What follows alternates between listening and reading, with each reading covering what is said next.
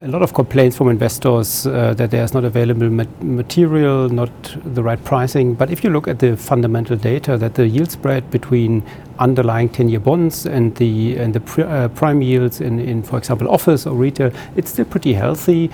So it's still worth to invest. There's not such a big risk because the premium is high enough. Fundamentally, I think there is a change in the user concepts, like the co-working concepts. The German stock, I think we have 1 or 2% only co-working space in Germany for now. So that's a big theme for the next years, especially if you see that the construction years in German office stocks is mainly driven by the 50s, 60s, 70s of the last century.